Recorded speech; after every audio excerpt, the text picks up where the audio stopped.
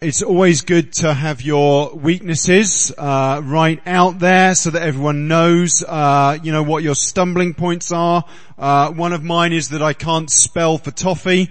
I couldn't actually spell for toffee either, but I sent out an email earlier this week, signed from both Meg and I, to a large number of people in the church, and then Meg summoned me from the sofa and told me what I'd written, which really just wasn't English, let alone not being spelt right. The words were completely the wrong order. But anyway, so it's good to be able to humble oneself in front of the church family. There are things that I can do and things that I can't. Spelling's not one of them.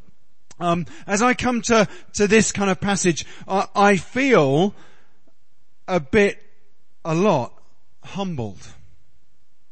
Because Jesus is so good at this stuff. He is so good at engaging with people. He is so good about being in the moment and saying the right thing. And part of my struggle is I want to extract from this passage exactly what Jesus' formula is for engaging with other human beings and leading them to Him. The problem is this. Have any of you ever done a coaching course? Some of you are nodding. Some of you got no idea what I'm talking about. A coaching course is there's all these big flouncy words around about mentoring and coaching, but the coaches are purists. They're like, we're going to have very particular sorts of conversations with people. I went on a coaching course to learn at the age of 43 how to have conversations. I was like, what on earth are they going to teach me? First 2 days kind of, I know this. And then you get to day 3 and they go, right, well, we've done a few practices.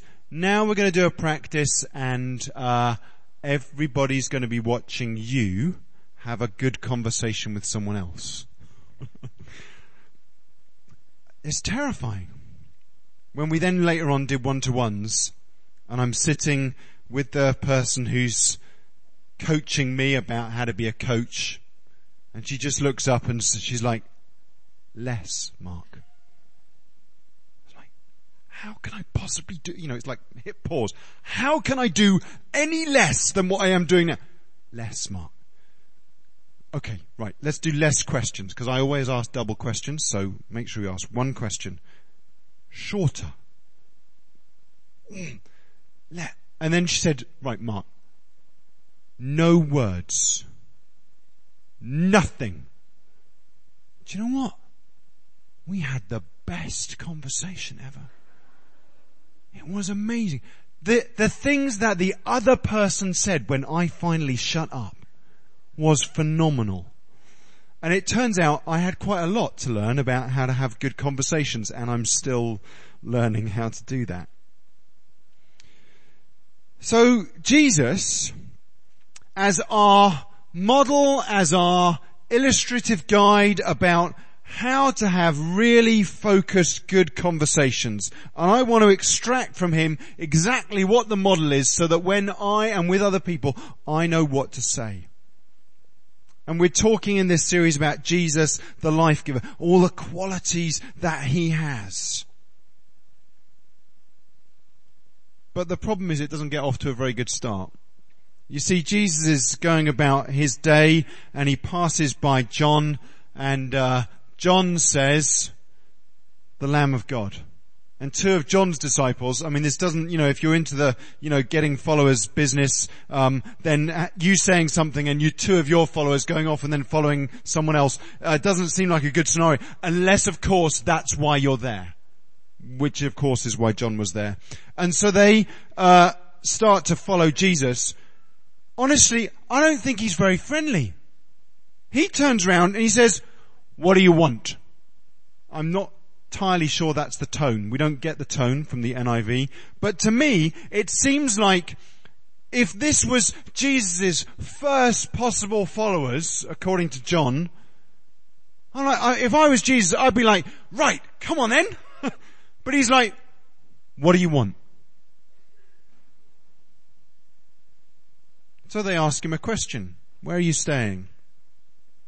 And it's like he comes back and pushes them. It's almost like he pushes them away. Well, if you want to do this, then come and follow me and you'll see. Come and you will see. So they go and spend the day with him. Andrew is one of them. He's Simon Peter's brother. He was one of the ones that heard. And then we have this amazing little snippet. Andrew was one of the ones that followed. And the first thing that Andrew does is to go and find his brother. We have found the Messiah. You know, that's not bad for an afternoon's work on Jesus' part. Two blokes make a choice to follow him, and they follow, and Jesus is kind of quite pushy. They spend the afternoon, they only get to 4 o'clock, and Andrew has already decided, we have found the Messiah. And he goes and gets his brother and says, come on. So I'm like, the next sentence should be, if we're following Mark's conversation rule book, that when Simon comes and finds Jesus, that Jesus should say to him, what do you want? And he doesn't. I don't know how well they know each other or not, but Jesus looks at him and says, you are Simon, son of John, and I'm going to change your name.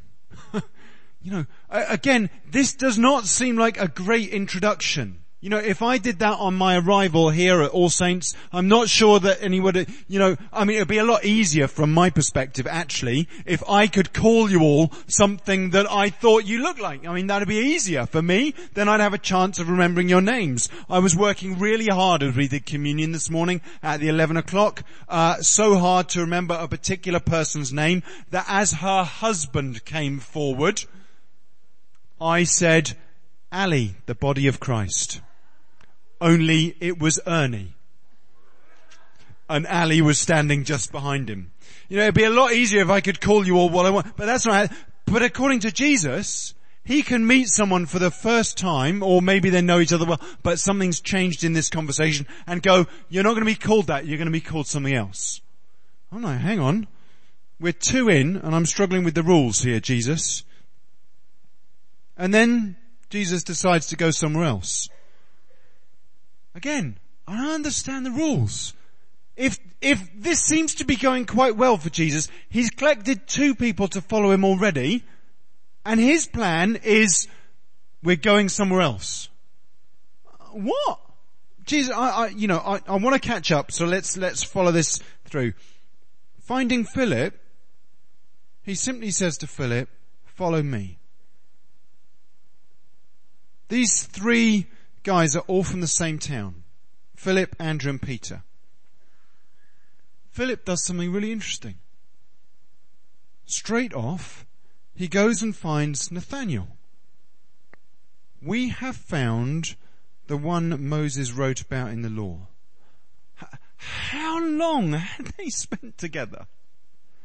Was it another afternoon and John just didn't include it in the text? It doesn't seem to give us that much wriggle room. It seems to me, Jesus says, follow me to Philip. Philip goes, we've arrived, and goes immediately to go and find Nathanael. Nathanael's like, no, this is not happening. Have you seen where this guy has come from? How does that? Let's backtrack just a moment. We found the one that Moses had written about in the law, Jesus of Nazareth, the son of Joseph. And Nathanael's response, Nazareth? Can anything good come from there? Come and see. There's this invitation. Come and see. When Jesus saw Nathanael approaching, so I'm expecting the rules to kick in again here, he's either going to go, what do you want? Or he's going to change the guy's name.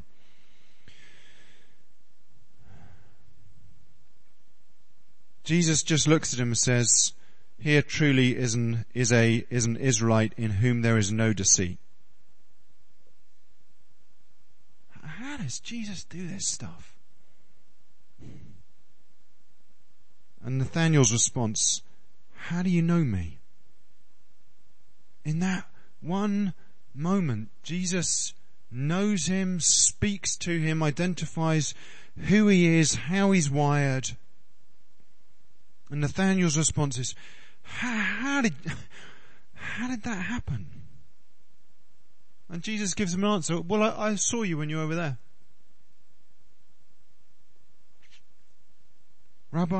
Nathanael's response, just like the others, Rabbi, you are the Son of God. You are the King of Israel. Let's hit pause there for a moment. Wouldn't you love to have conversations like that? Wouldn't that be great?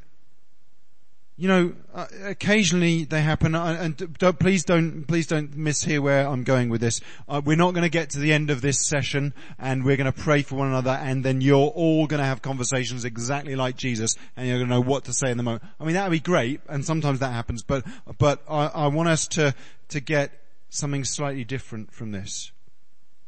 Two things. The first is this.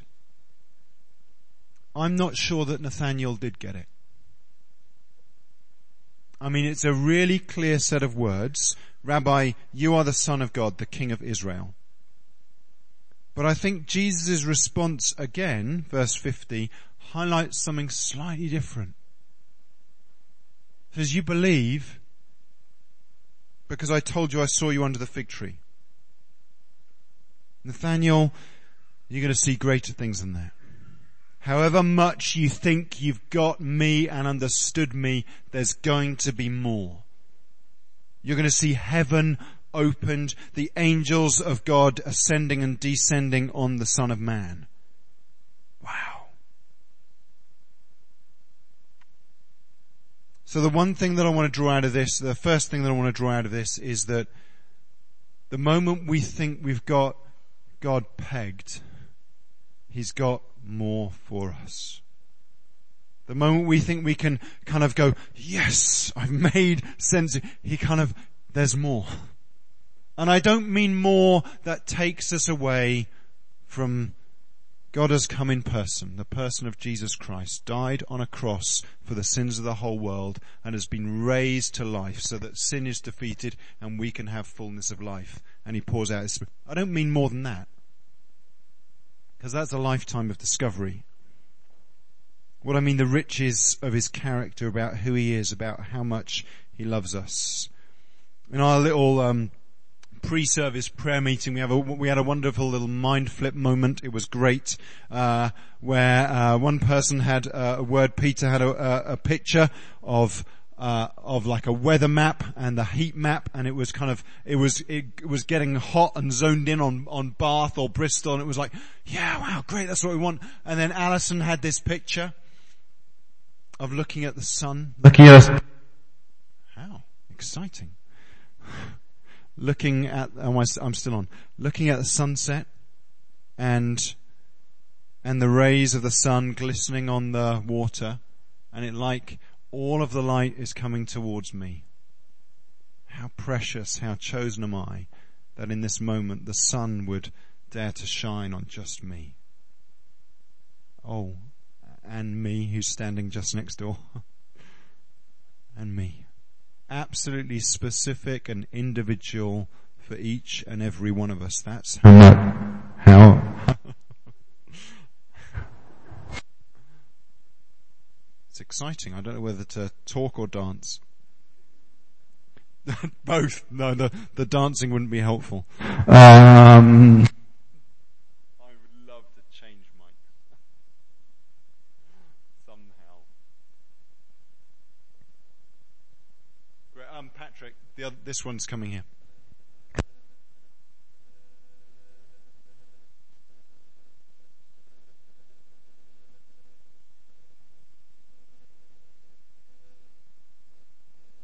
Fantastic. However much we've discovered of who God is, there's always more. There's always more. It is an amazing, wonderful adventure. But there's one other thing from this passage that really struck me, and it's this. It's that when when Philip describes to Andrew, no, it's the other way around. Which one is it? Yeah, when Philip describes to Nathanael that he has discovered Jesus, the way that he describes him is this: he's Jesus of Nazareth, the son of Joseph. You know, the one who's the Messiah, he's Jesus. Jesus of Nazareth. You know, Joseph's son. There's no reason to say that other than pinning it down to, it's that guy. You know, Jesus of Nazareth. Joseph's son.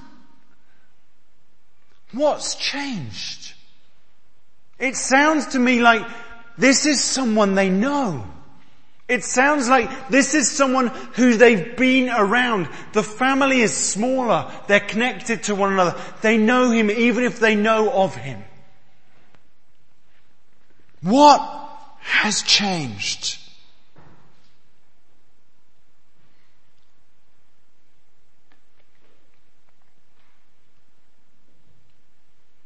John chapter 1 verse 32. Then John gave testimony. I saw the Spirit come down from heaven as a dove and remain on him. I myself did not know him, but the one who sent me to baptize with water told me, the man on whom you see the Spirit come down and remain is the one who will baptize with the Holy Spirit. I have seen and I testify that this is God's chosen one. Jesus has spent all of these years learning his dad's trade, hiding away, waiting for his moment. And when the Holy Spirit rests and remains on him,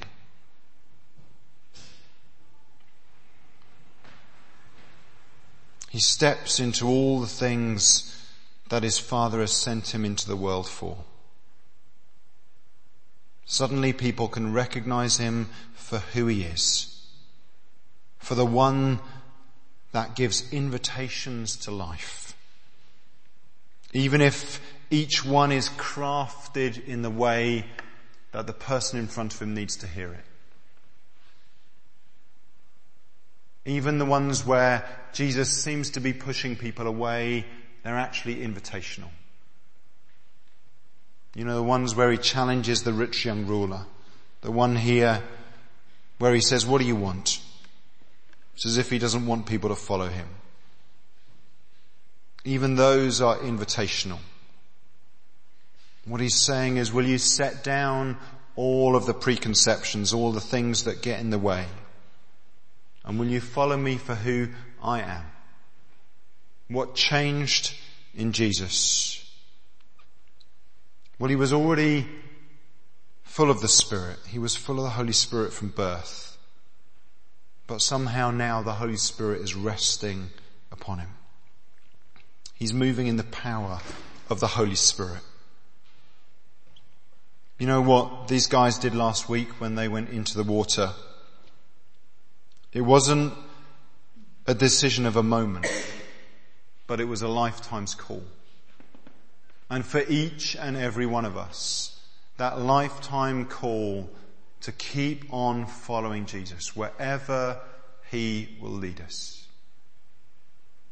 You know, you might have a job where you think, I can really apply this Christian faith thing to my job. Fantastic. I know how to work this through. I can kind of tick all the Christian boxes of excellent, I have worked this out. You know, you may do maths for someone else. You know, you may crunch the numbers and be an accountant. You know, God's still in that. He's still called you into that place to do that job really well, to serve him in that place. It takes a lifetime for us to figure out, but it starts in a moment. It's just that we keep on having that moment where he says, will you follow me? Will you follow me today? And that Holy Spirit that rested and remained on him,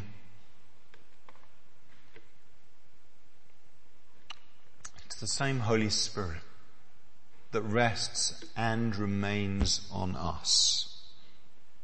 As the Father has sent me, so I send you. The same Spirit that raised Christ from the dead lives in us.